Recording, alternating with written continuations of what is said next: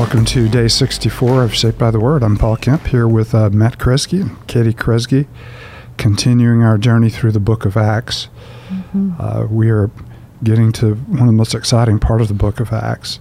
The church is persecuted, but even as it's persecuted and scattered, the gospel goes in very powerful ways to a lot of places we would not have normally suspected. And so you're actually having the vision of Acts being fulfilled through persecution, the gospel spreading throughout the regions of Judea and Samaria and even to the ends of the earth. We were in Acts 7 last week. Last time we left you, Stephen had made a long speech recalling Old Testament history.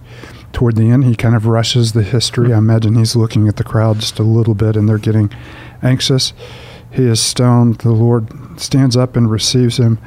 And we come to the first verse of Acts chapter 8 where it just simply says, "And Saul approved of their killing them." So we've been introduced to this character that will take over the story in a few chapters of the book of Acts. But when we first find him, he is vehemently opposed to the church. So we pick up with the persecution and the scattering of the believers from Jerusalem. Before we tackle Acts chapter 8, let's offer ourselves and this moment to the Lord. Matt, do you mind lifting us up in prayer? Yeah. Father, we thank you for your word. We thank you for time together in it, and we pray as we do dive in to your word in this moment that, Father, we would offer ourselves to you, that you would give us wisdom. You would use it to transform us into the image of your Son.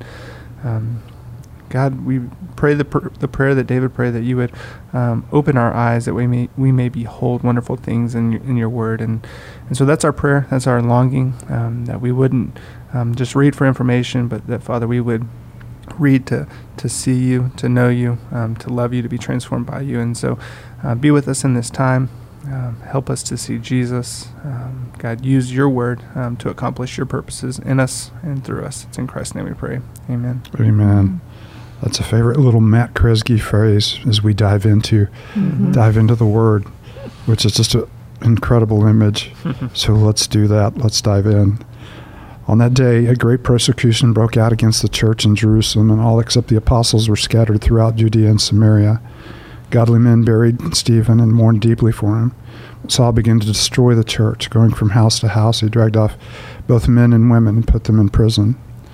Those who had been scattered preached the word wherever they went. Philip went down to a city in Samaria and proclaimed the Messiah there. When the crowds heard Philip and saw the signs he had performed, they all paid close attention to what he said. For with shrieks, impure spirits came out of many, and many who were paralyzed or lame were healed. So there was great joy in that city. Now for some time a man named Simon had practiced sorcery in the city and amazed all the people of Samaria. He boasted that he was someone great, and all the people, both high and low, gave him their attention, exclaimed, "This man is rightly called the great power of God." They followed him because he had amazed them for a long time with his sorcery. But when they believed Philip, as he proclaimed the good news of the kingdom of God in the name of Jesus Christ, they were baptized, both men and women. Simon himself believed and was baptized, and he followed Philip everywhere, astonished by the great signs and miracles he saw. When the apostles in Jerusalem heard that Samaria had accepted the word of God, they sent Peter and John to Samaria. When they arrived, they prayed for the new believers there that they might receive the Holy Spirit, because the Holy Spirit had not yet come on any of them. They had simply been baptized in the name of the Lord Jesus. Then Peter and John placed their hands on them, and they received the Holy Spirit. When Simon saw that the Spirit was given at the laying on of the apostles' hands, he offered them money and said, "Give me also this ability, so that everyone on whom I lay my hands may receive the Holy Spirit." Peter answered, "May your money perish with you, because you thought you could buy the gift of God with money. You have no part or share in this ministry, because your heart is not right before God. Repent of this wickedness and pray to the Lord in the hope that he may forgive you for having such a thought in your heart. For I see that you are full of bitterness and captive to sin." And Simon answered, "Pray to the Lord for me, so that nothing you have said may happen to me." After they had further proclaimed the word of the Lord and testified about Jesus, Peter and John returned to Jerusalem, preaching the gospel in many Samaritan villages. Now an angel of the Lord said to Philip, "Go south to the road, the desert road, that goes down from Jerusalem to Gaza." So he started out, and on his way he met an Ethiopian eunuch, an important official in charge of all the treasury of Kandake, which means Queen of the Ethiopians. This man had gone to Jerusalem to worship, and on his way home was sitting in his chariot reading the book of Isaiah the prophet. The Spirit told Philip, "Go to that chariot and stay near it." Then Philip ran up to the chariot and heard the man reading Isaiah the prophet. "Do you understand what you are reading?" Philip asked. "How can I," he asked, "unless someone explains it to me?" So he invited Philip to come up and sit with him. This is a passage of scripture the eunuch was reading.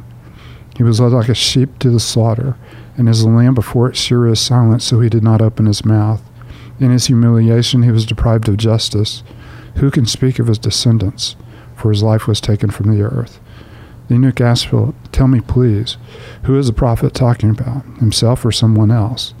And Philip began with that very passage of scripture and told him the good news about Jesus. As they traveled along the road, they came to some water, and the eunuch said, "Look, here is water. What can stand in the way of my being baptized?" And he gave orders to stop the chariot. Then both Philip and the eunuch went down into the water, and Philip baptized him.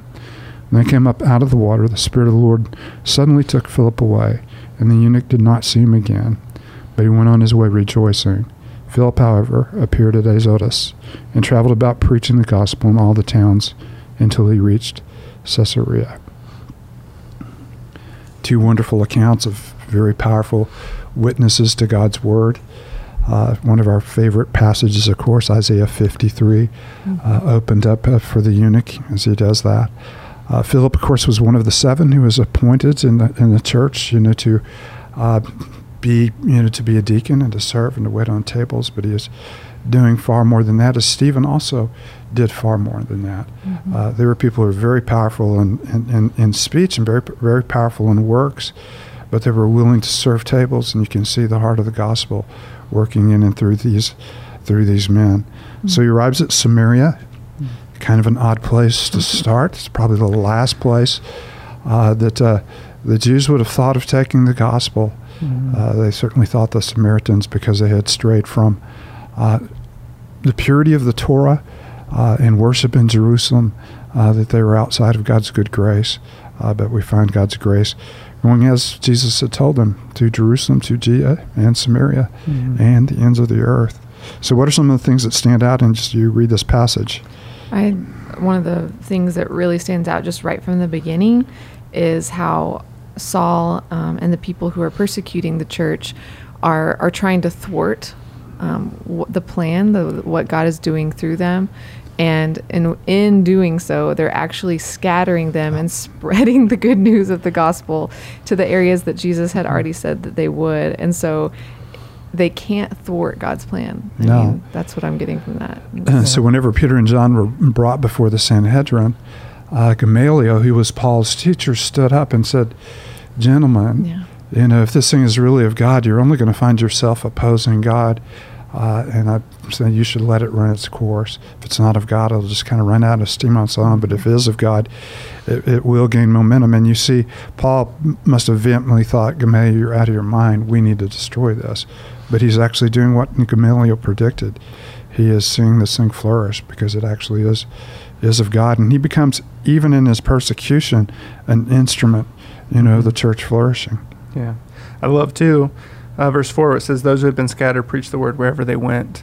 Yeah, and it reminds me, you read kind of this account, and Luke's going to focus us in on, Peter and Paul and the apostles. Like, we're going to see, significant things happening through those guys. But that maybe the thing that we often miss is this kind of undercurrent that Luke shows us. It's the gospel being preached wherever the disciples go, wherever believers go. We have no names here. Just those who had been scattered preached the gospel wherever they went. And you begin to see this work of God happening through the proclamation of the gospel, through the ordinary, everyday believer, through us. And so I love just getting to see that. And I love how that little section kind of bookends, verse 8, it says, "So there was great joy in that city."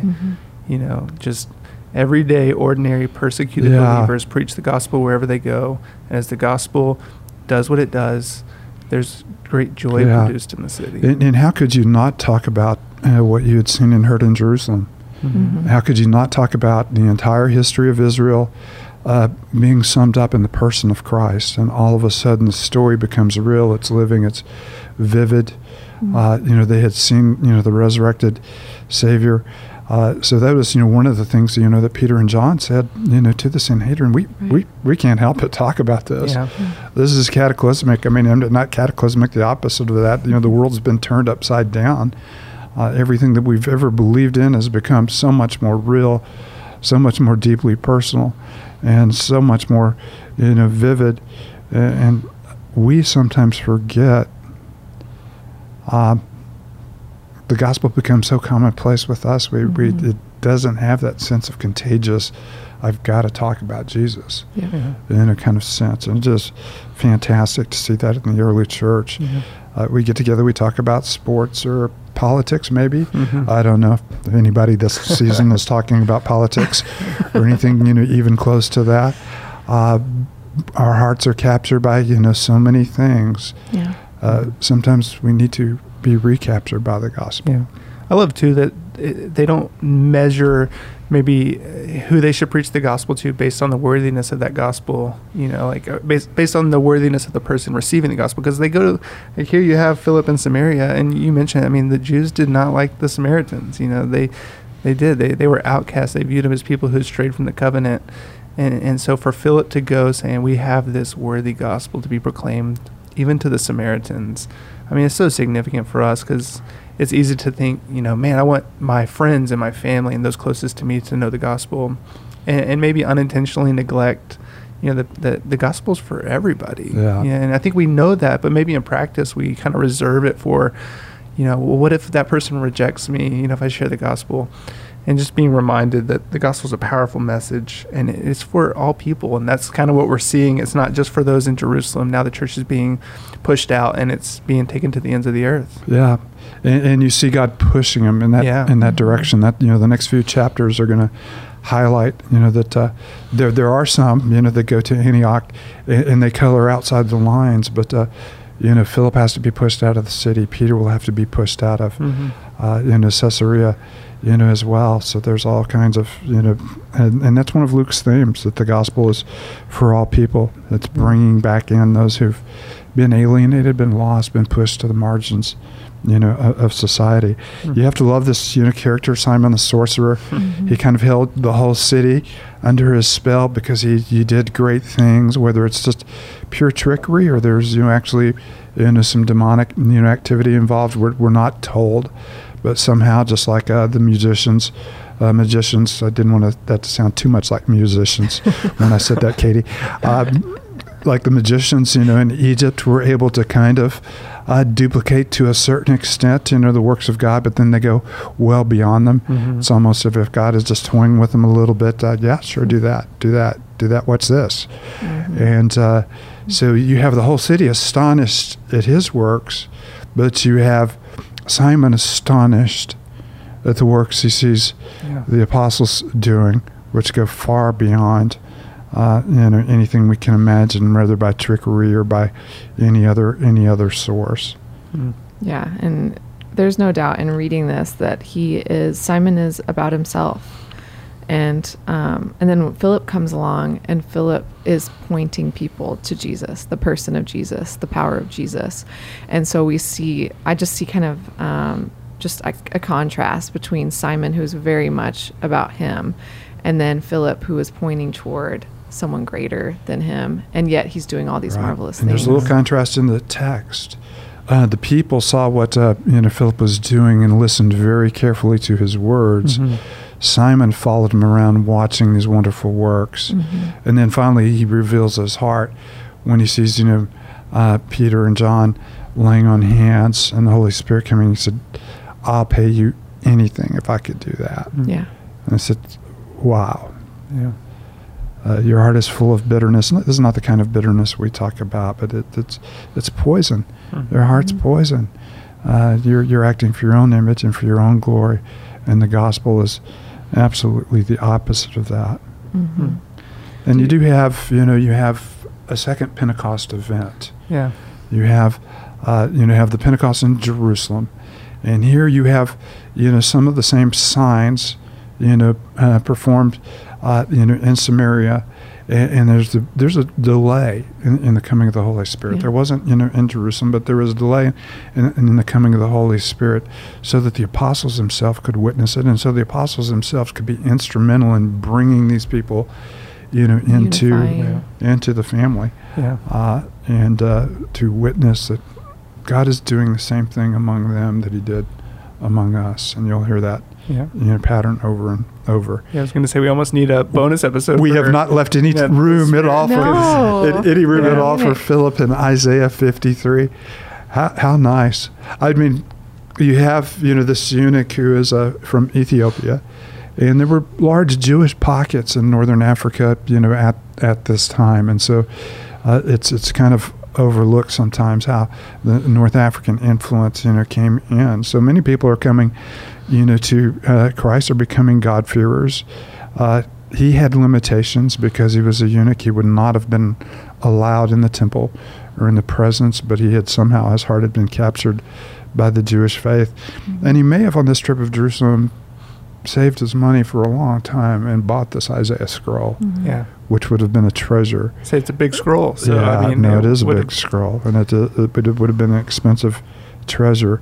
And he's reading it, and I suppose if I were going to share the gospel anywhere, in the Old Testament, Isaiah 53, we all like sheep have gone astray, and the Lord laid on him, the iniquity of each of us have turned to our own way, and the Lord laid on him the iniquity of us all. Mm-hmm. He was like, and that's where you pick up in this text, a sheep before the shearer. And then it comes back, to where it drops off here. He had no descendants that we would count. Mm-hmm. And then a little bit later, there were many no descendants. He left without anyone to his name, but now many have come to him as a result of that. Yeah. And you have to love, too, that he's reading Isaiah, and, Isaiah prophesied for the day when eunuchs would worship the Lord. They'd be allowed, just a few chapters later. To worship freely. Yeah. Go for it, Katie.